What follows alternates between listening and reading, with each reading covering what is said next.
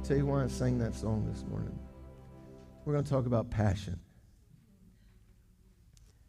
And I don't think I understood passion until somebody introduced me to the grace of Christ.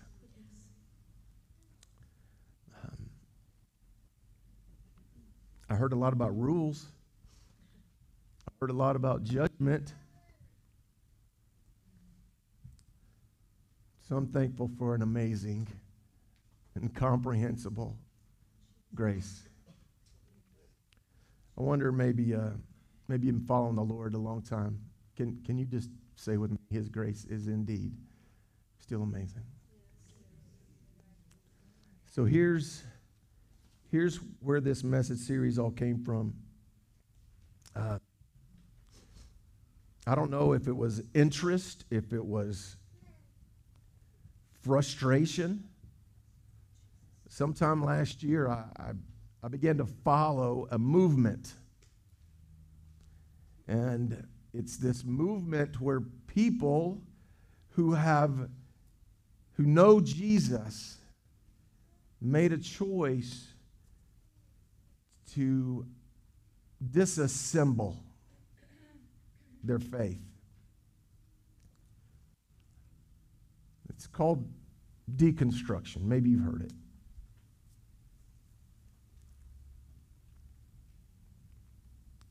And it's heartbreaking when people who've walked with Jesus decide that through questioning and doubting and an eventual rejection of some aspects of their faith, turn away from the church and from faith. And oh, by the way, I think in some ways we probably owe them an apology. I'm not sure that the church has been great at handling doubt and question.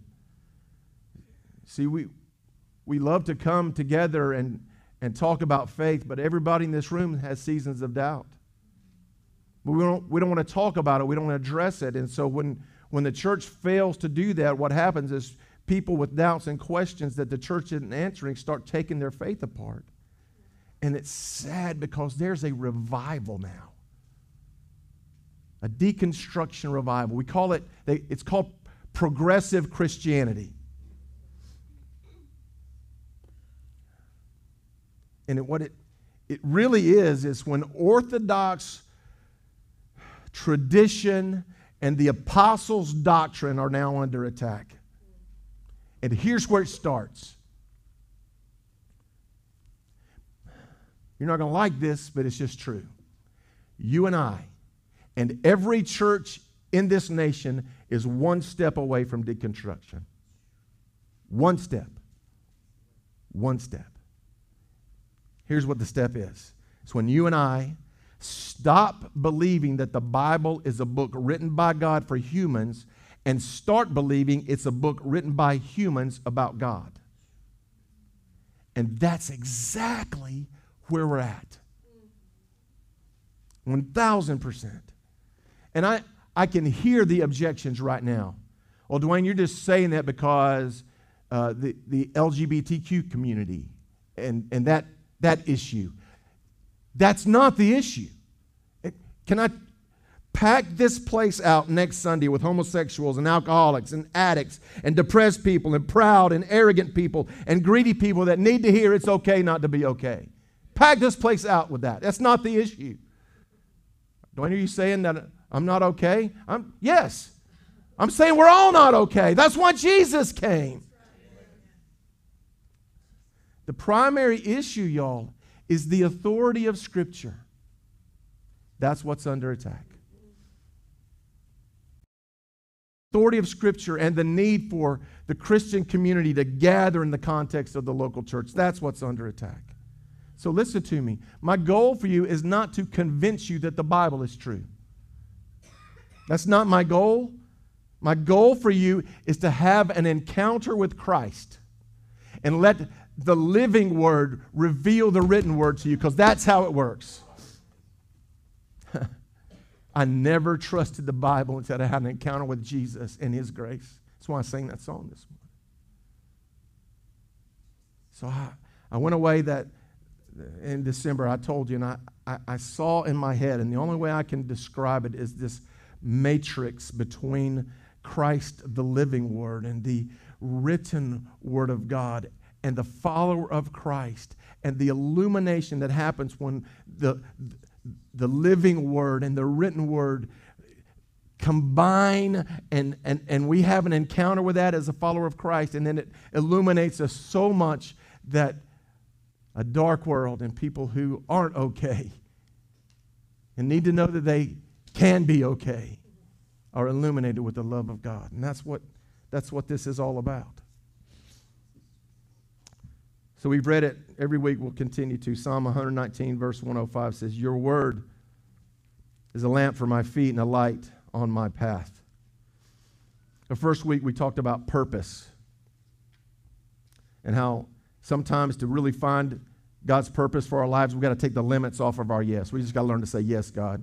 I don't care what the question is, it's yes. Man, Don and I were listening to Tony Evans this morning, and he was talking about this, and I was like, yay. And he said, that's the difference between, you know, what surrender really is. It's like somebody pointing a gun at you. Somebody pointing a gun at you, guess what? I'll do whatever you say, right? And now listen, Jesus ain't pointing no guns at anybody, but let's understand what surrender is. Yes. Dwayne, I want you to? Yes. The answer is yes. Right? And then last week online to an empty room, it was weird. I taught you about the midpoint between purpose and passion is a process, and we need to learn to trust the process. Our logo is going to pop up on the screen. So you can probably figure out what we're going to talk about today. In fact, I've already told you. We're going to talk about passion. Talked about purpose, now we're going to talk about passion. You probably guess what we're going to talk about next week. So last week, as we were climbing out of the blizzard,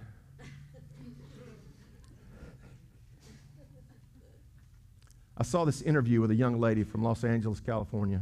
She's about 29. And they showed the pictures of this young lady, and she was beautiful as a teenager, young adult, beautiful girl. And then the interview started, and she was a broken woman. She dealt for years with mental illness and then manifested itself in an eating disorder. She looked like she weighed about 80 pounds. And here's what she said, and I sat there stunned because of what we're talking about. Then in the middle of the interview, she broke down, and she began to weep, and she said, I wake up every morning with no purpose and no passion. And my heart broke.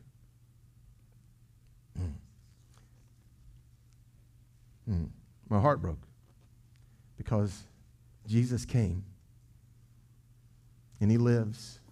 The Holy Spirit dwells among us to bring purpose and passion to his people. Yes. So here we go. Here's a definition for passion. It's an intense, motivating, focused desire. An intense, motivated, focused desire. So if I were to ask you, what are you passionate about? I actually Googled that. I'm like, what are people passionate about? I came up with 2 lists.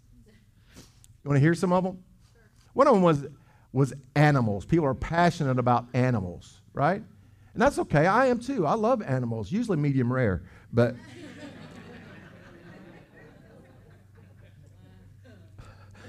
I'm just kidding. Don't send me emails. It was amen.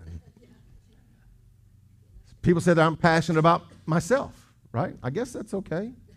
Passionate about hobbies. Hobbies, maybe. Maybe you're passionate about a sports team. I don't know. Maybe your particular team won a national championship since we've met. Thought I'd get your attention there. Can I tell you a funny story? So on that Tuesday morning after the Bulldogs won the national championship, did I mention that the Bulldogs won the national championship? Have I? Okay. I get a text message from a dear friend who is not a Bulldogs fan. A dear friend who's not a Bulldogs fan, he's a follower of a much less intimidating insect. Do with that what you will. And here was the first text message. He said, there's probably going to be no living with you people now. And so I sent him a picture. Throw this picture up. Let me tell you where that picture is, because me and my friend Tim Johnson are lunatics. So after we won the national championship, we're like, let's go to Athens. So we went to Athens. Yes, we went to Athens, to the Academy Sports in Athens, and we thought we're going to be the first ones to buy a national championship t-shirt. Well, we were not. So what you're seeing is the line outside of Academy Sports. Notice that the store is packed. And Tim was like, I got to work tomorrow. And so we spun around and came back. So I sent my friend that sent me the text message, there's no living with you people. I was like, and I just sent him the text message. And here's what he said. That picture reminds me of a scripture. And the road to destruction is wide, and many are they that honor it. And I said, it reminds me of a scripture. Revelation 7:14. These are they who have come out of a great tribulation.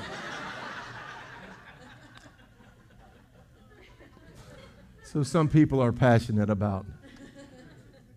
Some people are passionate about art, about learning, about helping others. Some people are passionate about health and fitness. Anybody into fitness? Well, let me see your hand. How many would be interested in a way that you can become more fit and in shape than you have ever been in your life? Are you interested in that?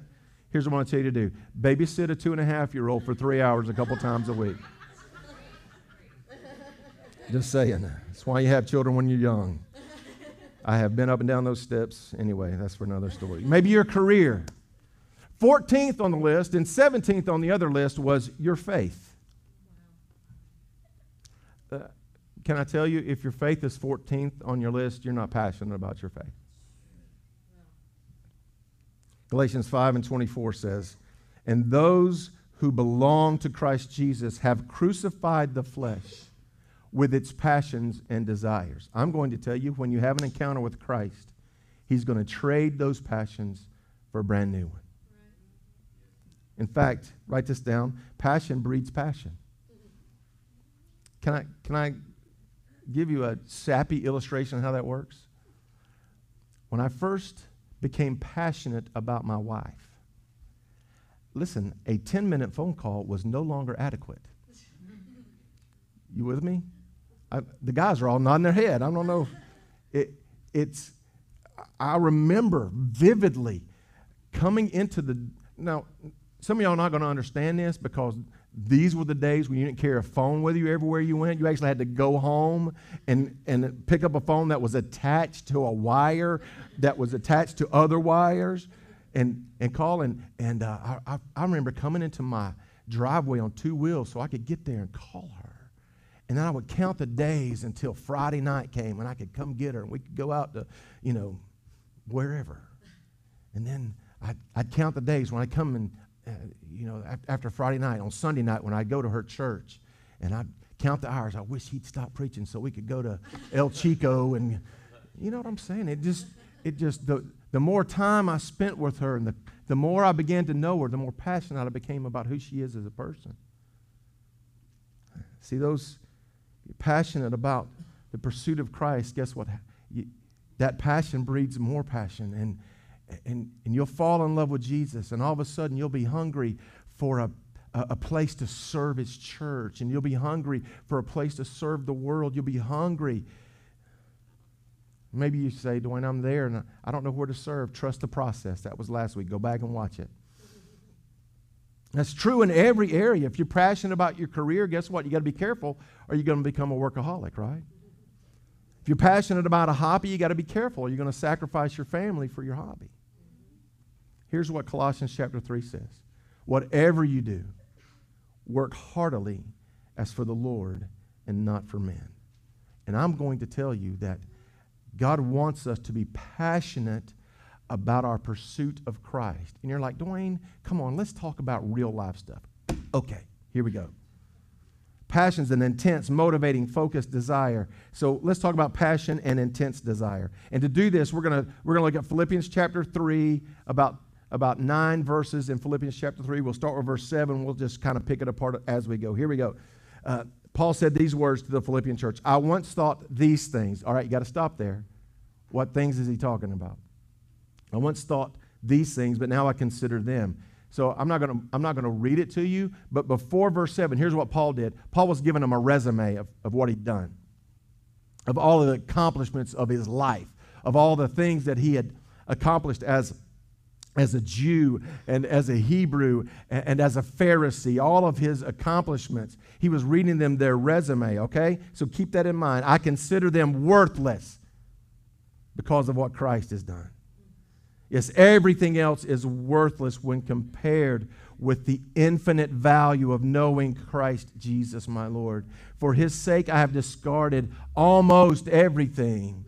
No, I've discarded everything else, counting it all as garbage so I could gain Christ. Some translations read that as dung. All of my accomplishments are a pile of poop compared to knowing Christ. Everything else is worthless. You say, Dwayne, that's just not practical. Let me tell you something. Paul still earned a living. He said these words, but he still had a job, right? So Paul's not telling you that, all right, here's what you got to do. You got to quit your job, and you got to leave your family and go live at the monastery. Now there are people he calls to do that. Probably not you. He's saying, in comparison to my pursuit of Christ, everything else is just stuff. It's just stuff. I hear here's what you're saying, Dwayne. I'm not Paul and I still struggle. Well, so did he. He had his share of struggles. I want you to hear me, though. Listen. Everybody in this room has got a struggle. Everybody watching me on that camera has got a struggle. But there's a difference. Please listen to this. There's a difference between struggle and apathy. So you got to struggle, but you're digging your heels in and you're chasing Jesus. All right? So maybe your struggle is a habit or an addiction or a lifestyle or an attitude or something from your past. You're struggling with that, but you're digging your heels in and you're pressing forward, okay? And that's struggle. You know what apathy is? Yeah, I got some problems, and I don't care. And God's going to have to be okay with it.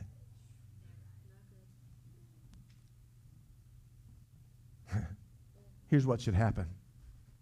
The light of Christ should shine so brightly on your soul that all the other sources of light, and you've got some other sources of light, your family, the work that you love to do, some of those other things, those animals, all of those are sources of light. But what should happen is the light of Christ should shine so brightly on your soul that all of those other sources of light are consumed in its radiance.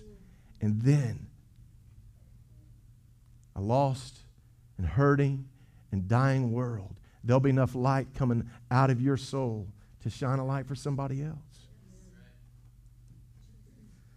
The truth is, people doubt transformation. People doubt that this is a real thing. Do you know why? Because many people don't know anybody that's willing to share their story of transformation. Isn't that sad? And when Donna was, how many know my wife's a preacher? Come on, somebody. When she was, doing her sermon A, so I could get to sermon B, she was talking about that. We got to share our story. We got to be a light to a dark world. So that's a passion and an intense desire. Let's talk about passion, a motivating desire. What was Paul's motivating desire? What's the reason he got out of bed in the morning? What's the reason you get out of bed in the morning? Here's what Paul said in Philippians 3. I want to know Christ and experience the mighty power that raised him from the dead. I want to suffer with him, sharing in his death, so that one way or another I'll experience the resurrection from the dead. Paul was motivated by his desire to know Christ, even to the point of sharing in his suffering. You can identify your passion by what motivates you. Why do you roll back the covers in the morning and get out of bed? Is it for your career? Maybe. Is it because the babies are crying and they're waking up? Maybe. Maybe you say, I have no idea. Dwayne, it doesn't sound like what this kind of passion you're talking about is practical to the real world. And I want you to hear me. It really is.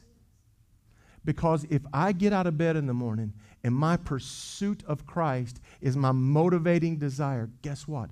All of the other roles that I play arise. It'll make me a better father. It'll make me a better husband. It'll make me a better friend. It'll make me a better pastor. It'll change who I am because my pursuit, my motivation changes when I chase Jesus. Right. Now I become who God's intended me to be. It changes every area of your life. And then the light of Christ spills over to others because the light of Christ will alter your attitude. Listen, you chase Jesus, you'll be kinder. You'll be sweeter. You'll be easier to get along with. You'll be more generous. There'll be less attitude and more smiles. There'll be a lot more yeses and a lot less no I can'ts. It'll change who you are. See, the pursuit of Christ doesn't pull you out of the world. It causes you to be a light in the middle of the world. It causes you to be a light on your job, a light in your home, a light to your children, a light to your spouse, a light to your neighbors, a light to the people you go to church with. The pursuit of Christ doesn't take you away from your other roles. It causes your other roles to fall in line behind your pursuit of Christ. Yes. Changes who you are. Put God first and watch Him take care of the rest.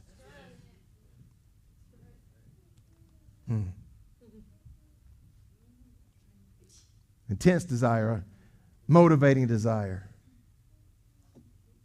focused desire. Paul continues in Philippians chapter 3, verse 12. I don't mean to say that I've already achieved these things. He's talking about perfection. Any perfect people in the room? Of course not. Paul's saying I'm not either. Or that I've already reached perfection, but I press on. Man, aren't those some powerful words just right there? I press on. Let me ask you a question. Have you ever hit that point in your life where you just had to suck it up, buttercup, right? You just had to press on. Paul did too. I press on. I press on. And what motivated him to press on? Listen, to possess that perfection for which Christ Jesus first possessed me. In other words, you're not perfect, but you're going to be. And oh, by the way, it's going to blow you away. In the light of Christ, in the eyes of your heavenly Father, you are. You're righteous and holy and spotless, not because you're good, but because Jesus shed His blood to purchase your sin. And in the eyes of your Father, you're flawless. I didn't say any in your mirror. Verse 13, no, dear brothers and sisters, I have not achieved it yet, neither have I, neither have you. But I focus on this one thing. You notice Paul didn't say, listen, I focus on being a Christian, and I focus on being a tent maker, and I focus on being a preacher, and I focus on being a missionary, and I focus on being a pastor, and I focus on writing all these letters, and I focus on being a prisoner, and I focus on being a martyr. He said, I focus on one thing. Forgetting the past, looking forward to what lies ahead. I press on to reach the end of the race and receive the heavenly prize for which God, through Christ, is calling us. So my question is, what's your one thing? What if you didn't have the opportunity to make a list of 14 things, but there was just one thing? What's your one thing? And maybe today would be a great time for you to be a little introspective and ask yourself, what's my one thing? Is it, and maybe the one thing is a good thing. Maybe the one thing's your family. I honor that. But can I tell you, you'll take care of your family better if Jesus is your one thing. Maybe it's your job. Listen, I honor a work ethic, but maybe you'll be a better employee. Maybe you better be a better business owner if Jesus is your one thing. maybe your one thing is being a pastor. I'll be a better pastor as Jesus is my one thing. You can't be passionate about 14 things, right? This might make some of y'all uncomfortable, and I'm every so often I'm putting these sermons together, and I just turned the mirror inside, and I asked myself a difficult question. Dwayne, do you really believe that? Do you really believe that a pursuit of Christ will change who you are as a husband and as a father and as a grandfather and as a pastor, as an employee, as a friend? Is this really what you believe, or is it just something to help your church? So I had to stare in a mirror for a little while. And here's what I came away with. I took a quick look back since the day I gave my heart to the Lord at 14. That was over 20 years ago. It was.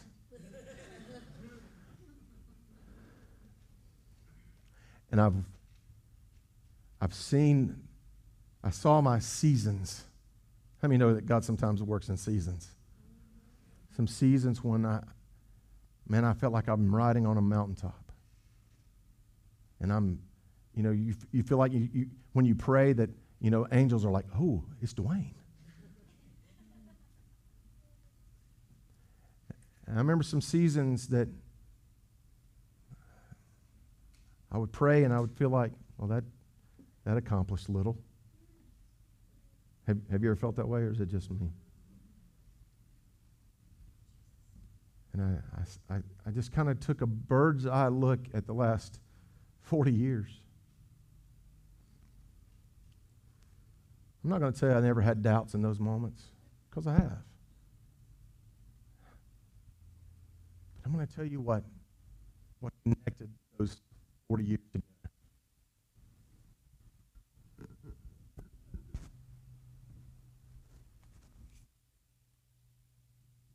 I'll tell you what connected those 40 years together was an understanding that if I put God first, He'd take care of the rest of my life.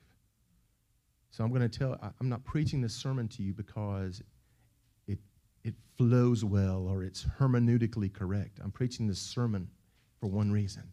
I believe it with everything in me that if Christ will be your one thing,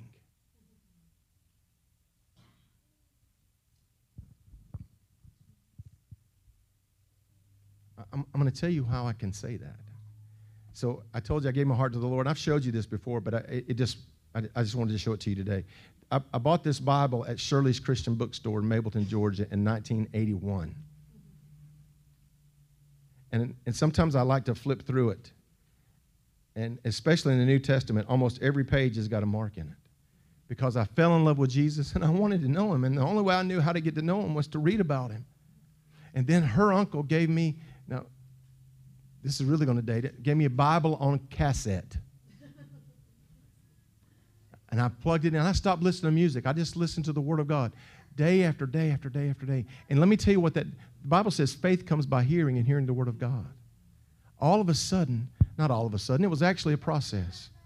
Because of the Word of God that I was ingesting and listening to, I developed a faith. Now listen, that doesn't mean I've lived a perfect life, because anybody that's known me 20 minutes will tell you that I am not. But here's what I do know. That the Word of God will lift your faith. The Word of God will change your life. The Word of God, if you'll be compassionate about Christ.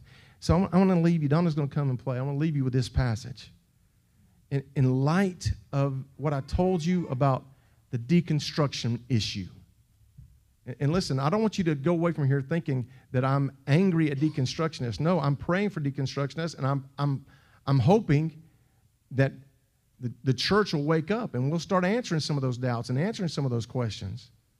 But here's what you and I have to do. 2 Thessalonians chapter 2. With all these things in mind, everything we talked about so far today, dear brothers and sisters, listen, stand firm. Here's your word. Keep a strong grip on the teaching we passed on to you, both in person and by letter. I'm going to tell you that this book, I'm going to tell you that the living word, Jesus Christ, if you'll become passionate about your pursuit of Christ, man, we say it so often. I don't want you to discount it because we say it so frequently. If you put God first, that theme is all through this Bible. If you put God first,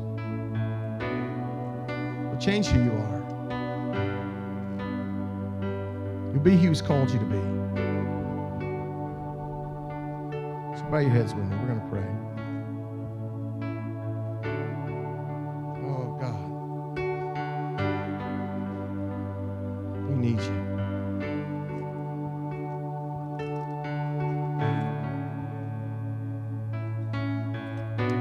Here's how I'm going to pray to end our service today.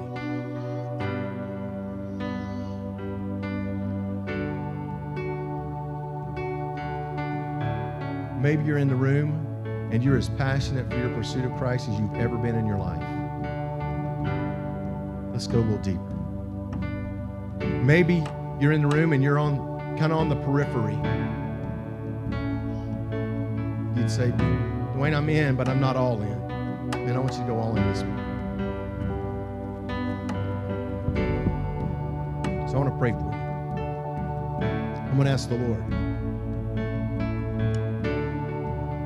to create in you a heart of passion for His presence. And when you have a heart of passion for His presence, you'll have a heart of passion for His Word and for His church and for your family and for the community. It just works like that. When we seek God first, all the other things fall into place. It just works. Pray with me. Head bowed and eyes closed. Father, we love you. Oh, we worship you so, oh God. And we're thankful for your amazing grace.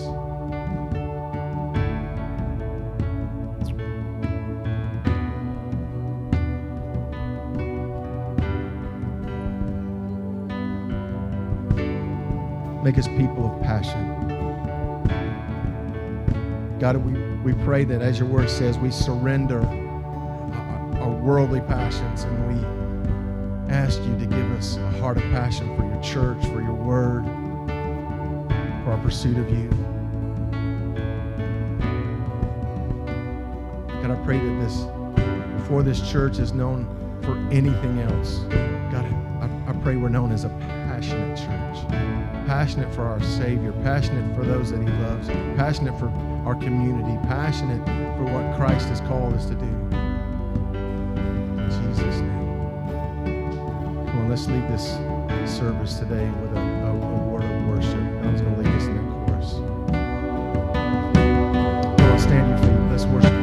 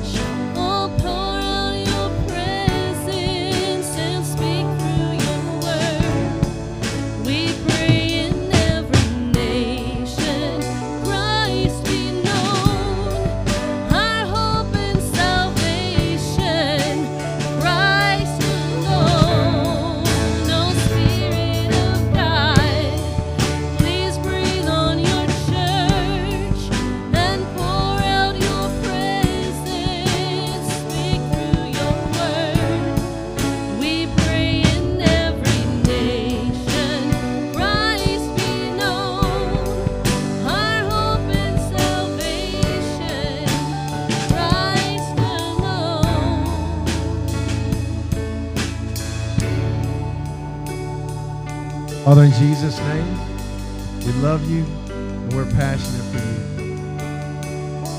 God, burn in our hearts, shine on our souls, make us a bright witness for you in Jesus' name. Everybody said, come on, give the Lord praise. Amen. Amen. God bless. Have an awesome afternoon.